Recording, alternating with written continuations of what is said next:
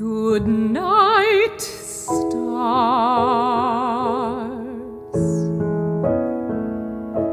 Good night, air.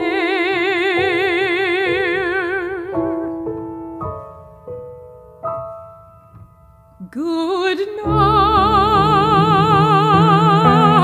noises everywhere.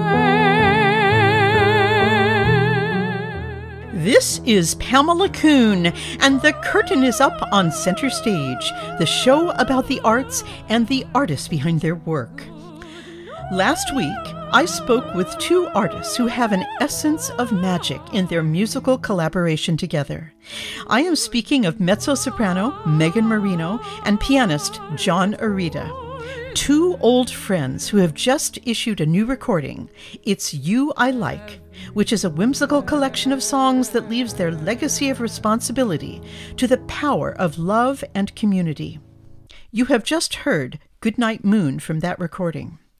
Megan and John are well respected in the world of classical music, and these songs are a break from that tradition. In our conversation, Megan spoke eloquently about the need for realignment in the world and her musical landscape during the pandemic. Her brave commitment to many different genres of music is reflected in her choices, and they are as much a nod to her loyalty to family as they are to the core of her elegant music making with John. Both of these artists are on a continuing journey. Part 2 of this interview delves into the transformative power that musicians experienced during the confines of COVID. And we begin now with Megan Marino speaking about her passion in stepping out of the opera singer mold in this recording and her commitment to community. This is not your typical opera singer kind of repertoire, but I gather that you are really sassy. You're feisty and you're out there with this kind of, I want to embrace every genre. How important is that to you? Super important. I don't know. There's never really been a question of not being that way. Mm-hmm. I think, for a while when we're starting our training, especially if you start, when you start to become more focused in a certain genre, Mm-hmm. There is that moment where you feel like you have to give up everything else except for this one thing so you can laser focus on the one thing.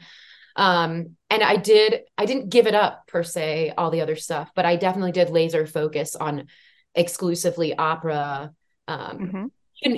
Actually really exclusively opera, even less so than like song repertoire or some of the crossover stuff for a little while. And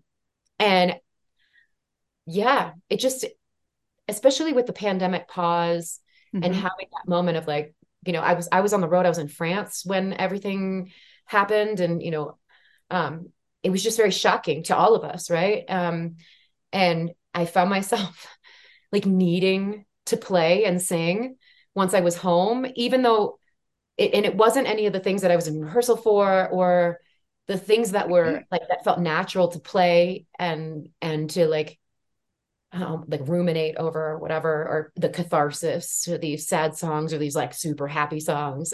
Yeah. So many of them were in my mind, and my world don't really have a genre to me. They originated in like musical theater, or maybe some of them in classical music land, jazz, like folk Mm-hmm. songs, whatever. Mm-hmm. But I just found myself sitting at the piano, playing and singing just with my own voice in my own way, as a way to release and like, to do the thing that we're used to doing as our career. But, it really kind of, there was a lot of like reawakening of how important music is. Mm-hmm. And how important it is to not separate things out so much, and to just throw everybody in the pool together and shake it up like a snow globe, see what happens. That, I don't know, that whole part of my artistic musical being that had been slightly suppressed for a little while really just was screaming to get out during that time. And so since that's all happened, um, I've embraced it. It's changed how I think about music. It's changed how I Mm. think about my career moving forward. Um, Mm. I'm so thankful for all of the time that I've had on the opera stage, 11 plus months of the year, like go, go, go, go, go, living out of a suitcase. But, the time that we've had these past few years really, um, made me realize that there is way more to my artistic being and to music and the community and sharing in that way than just like my original version of it, which was like sing in the coolest, most amazing historic places in some of the most grand opera that you possibly can. Like, it was just a very laser focused, niche sort of like very singularly operatic idea. And now, it's I've got all these different things happening, and it's definitely, as John would attest, and I'm sure you too, because you have a multi-level faceted career. It takes a lot more planning and a lot more brain space Mhm. to Mhm. coordinate everything, and Mhm. a lot more patience with myself and also others. I'll admit, I'm not always the most patient sometimes, but all of it is it's so worth it. We have to compile some sort of movie or book about the stories of musicians and artists during COVID, because we went from literally not being able to get out of bed with shock. And then we worked through the 12 steps basically. And now it seems to me that you two have come to this place, this beautiful place of wanting to make this childlike compilation of songs in It's You I Like. So, Megan, I want to go back to that because we're starting with Mr. Rogers, basically. Yeah, I mean, It's You I Like has always been one of my favorite songs ever since I heard it back when I was a kid. But it's funny how as the years have gone by, and I'm now 41 years old, and I will tell anybody that I've earned these years, right? I'm different than most women. I'm like, I'm 41, woo! But I actually rediscovered it, and the like it's really deep, beautiful meaning as an adult. Um, Actually, kind of around the start of the pandemic was when it really like came back to me in such potent of a way. The things that it's saying it's so simple, but I mean, it's you I like. It's not the things you wear. Mm-hmm. It's not the way you do your hair. It's just you I like. The way you are right now. That was, for whatever reason, that line was so hard for me when I rediscovered Oh, it, like, because it was during this like time when we were all like, who am I? What's going on? This thing, like the world is, So like yes, that line, like the way you are right now was like something I needed to hear in that moment as an adult, me who was going through all this crap. Um, that we're all the collective trauma of the whole thing. sure. Um, the way down deep inside you, not the things that hide you, not your toys.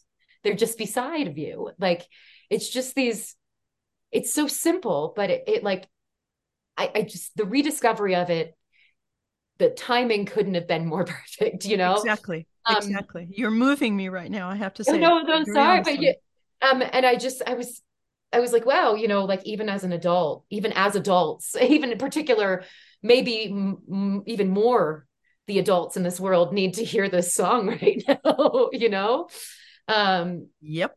This your idea skin, of your of eyes, child, your like feelings. Yeah, no, no, John, this, please. no, this like idea of like going like childlike or going back to childhood sounds like we are regressing, but like Mr. Rogers and the songs that and some a lot all the songs that we recorded on that album, Mm-hmm.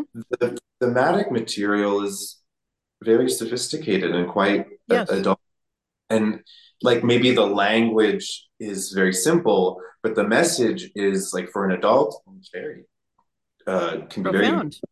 Yeah. profound. Absolutely profound. And can I ask, while we're on that, John, did you do the arrangements of the piano parts? For some of them, yes, I did, and I regret not having written any of them down because while we were recording, they would be kind of different every time, as if we were doing a real sing for fun. So yeah, what you hear on the recording for things like Pure Imagination, Neverland, those are just happening kind of in the moment, Oh, and I I can't love it. necessarily create that unless I send that to somebody who will transcribe it for me. But you're but you're speaking with the heart of a true jazz pianist right now. You know, nothing is ever the same whenever you perform it. And there's something really beautiful about that, you two, especially coming from two classical artists where we really have boundary and we have that sense of construction. But to deconstruct, I think, is brave. And I think it goes in line with what this album is really about. How wonderful for you both. Megan, I read in an interview that you really wanted to share with your family through this.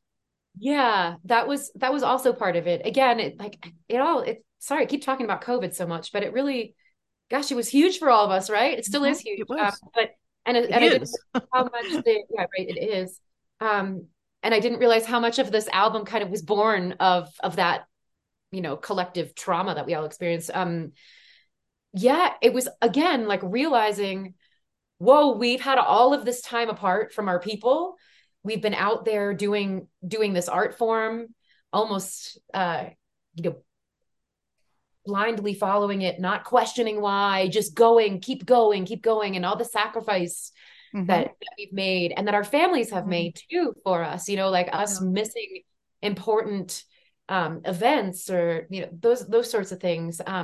And then here we are. Well, we're finally home off the road, but we can't go see anybody or really do anything. So we're in this other form of isolation, and just that need to share and to connect with the people that truly are the most important to us, whether they're like biological or found family, just became like so tangible and almost Hmm. physically painful for me at Hmm. times. Like where I just, yeah, but John's shaking his head too. So yeah, like you just like I needed to like do something and be, wanted to be with people. My Yes. husband and I were isolated in Colorado, and our home there, and we ended up like actually getting to really know our neighbors for the first time. And like we would sit in the front yard and play bluegrass every night, and singing in 3-part harmony. Um, and I just like something about that and that sense of community and sharing and really getting to know people on like a very deep level like that.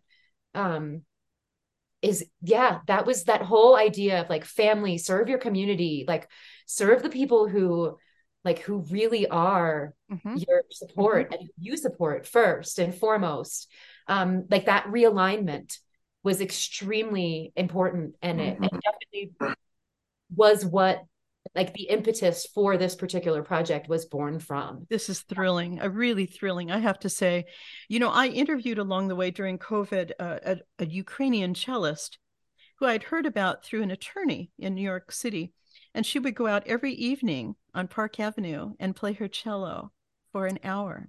And this is during lockdown, and people would lean out of their windows and applaud and embrace it. And when I spoke to her, she was like, this is not a big thing. This is what I do. I have to keep playing.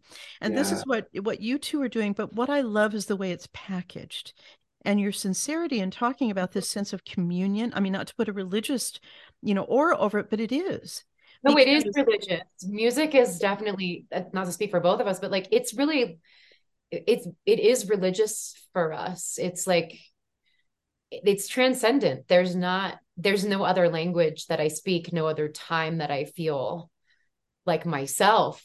Like I accept myself even fully, not Mhm. just like that the folks around me do, I not to put words in John's mouth, but I'm sure I know that you feel similarly. Do you want to expand on that? I mean, Well, I just want to, I mean, just to add to, and we will move on, we will move on from COVID, but I think part of what made it so arresting or traumatic was it's one thing for me to like not have work or not have consistent work, but I can Mhm. always go sing for fun with Megan. I can always go sing in the church choir back in Boston, and to lose Right. all of that made something like this album that much more special. And that sounds so kind of cliche, but or even making those church recordings or just giving back to that community to make those recordings was, yeah, just kind of refocus some priorities, I guess, and like, and felt good to give back to this community who gave me so much as a kid, and like in my early development as a human and as a musician, and to kind of riff on this religion is music. Again, my father's now a retired Orthodox priest, but what that church choir does is they are sacrificing their time to pray, to like, that's their offering. Their offering Mhm. is singing, is making music together to create something that's, as my dad would say, good, true, and beautiful for the congregation so that they can have an experience. And I feel like that's what we do at large as artists. And especially, like, I feel like that's our goal with this album. And that's kind of who we are as musicians and collaborators. In every interview I do, I always say there's one point that really sells it. And this is it from both of you. Your sincerity is so sublime, I have to say. I love this. Both of you, Meg and John, is there a favorite song on this album that, maybe not for you, but you think of another person, when you performed it and you felt that you were giving it away? I have to say it's a tie for me between It's You I Like and Pure Imagination. I love it. I love Pure Imagination. I love that song. And Meg? Those two, and I oscillate between depending on kind of my mindset. Those two for sure. Um, Good Night Moon ended up being a real favorite. And also Baby Mine. Um, it's I know, yeah, it's like the mom singing to the baby or whatever, but Mhm. there's there's something in the lyrics, if they knew sweet little you, they'd end up loving you too. Um, it again, something that I needed to hear myself Mhm. as a grown adult, but Mhm. also I think of like my nephews growing up in the world Mhm. and how I want them to just embrace who they are and be free to be who, to grow up and just explore the world. And they're such good people. They're so unique as individuals. And I don't ever want like the thought of somebody dulling their sparkle Of or them course. allowing somebody to dull Yeah. their sparkle. Mhm. And just something, it's silly, right? Like, but there are things that are said to us when we're kids that stick with us even through to adulthood. And it's oftentimes things that people don't even realize that they're saying, that's going to give such a huge impact and stick with somebody in a way that, either may positively or negatively affect them. But nonetheless, there's that, like that feeling of wanting to protect Oh, I uh, love that. and like and make sure that they're being who they are, and that they're, that no matter what anybody says or how like cruel this world can get, like you just stay the course and be you and be your genuine, like loving self. It's Maybe that's divine. reading way too far into the lines of that song, but there's just something.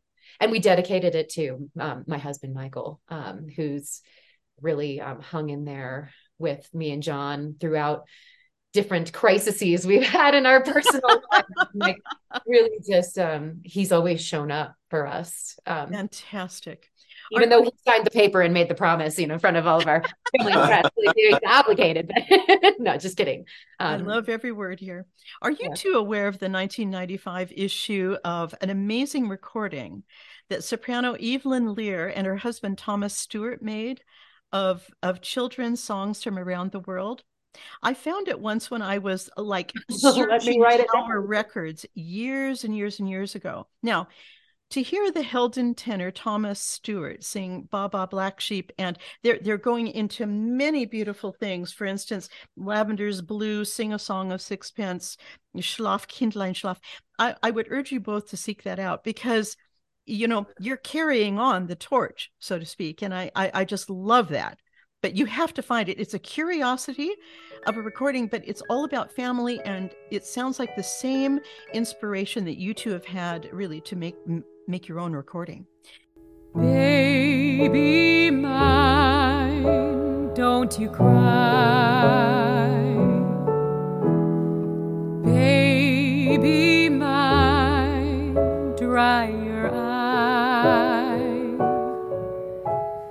Rest your head close to my heart, never to part, baby of mine.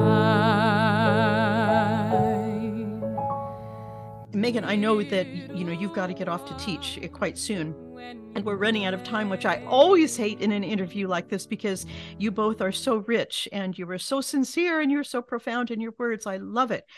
But I have to get to the most important question I always ask all of my guests. And John, I'm going to start with you. And that is, if you could choose one word or phrase that actually describes who you are to the core of your heart, could you do not wince, John. Sorry. Do not wince. It's like calling you on fire again in the Washington Post. These things are real. And you've already revealed your innermost self. So is there something you can leave with our listeners that is you? Oh my God. Well, I guess it's not a very good answer, but I feel like I'm in process, and I hate that answer, but that's just kind of, and I don't know, that's just kind of how I feel about Yeah. myself It's these days. honest. It's real. I'm I love doing, that. I don't want to say I'm doing a lot of self-discovery, but I am trying to be just a better musician, better person, better human on the regular. And like, I am aware of my many shortcomings, but like, I guess at my core, I am trying to be my best self as often as I can. That is fantastic. That is absolutely fantastic. I really want to get to know you, John. I can't wait to sit down and have a cup of coffee with this one. And Megan, what would it be for you, my dear? I think that you've already said it in a million words, but if there's, if we're thinking about legacy, we're thinking about what really defines you right now. Similar to John, but I think the word that I would choose right now is very open. Mm-hmm. I think again, it's similar to John, where I'm like, I'm taking it in, assessing where I'm at, and being as honest with myself and everybody else around me as possible about my shortcomings, my strengths, and being open to evolving, being open to all of the different opportunities, being open to exploring strengths and working to strengthen my weaknesses. Open feels like the right word right now. Not to be so, that sounds like I'm in yoga teacher training or something. But no knocking that, man. That sounds like that would be a good gig too. But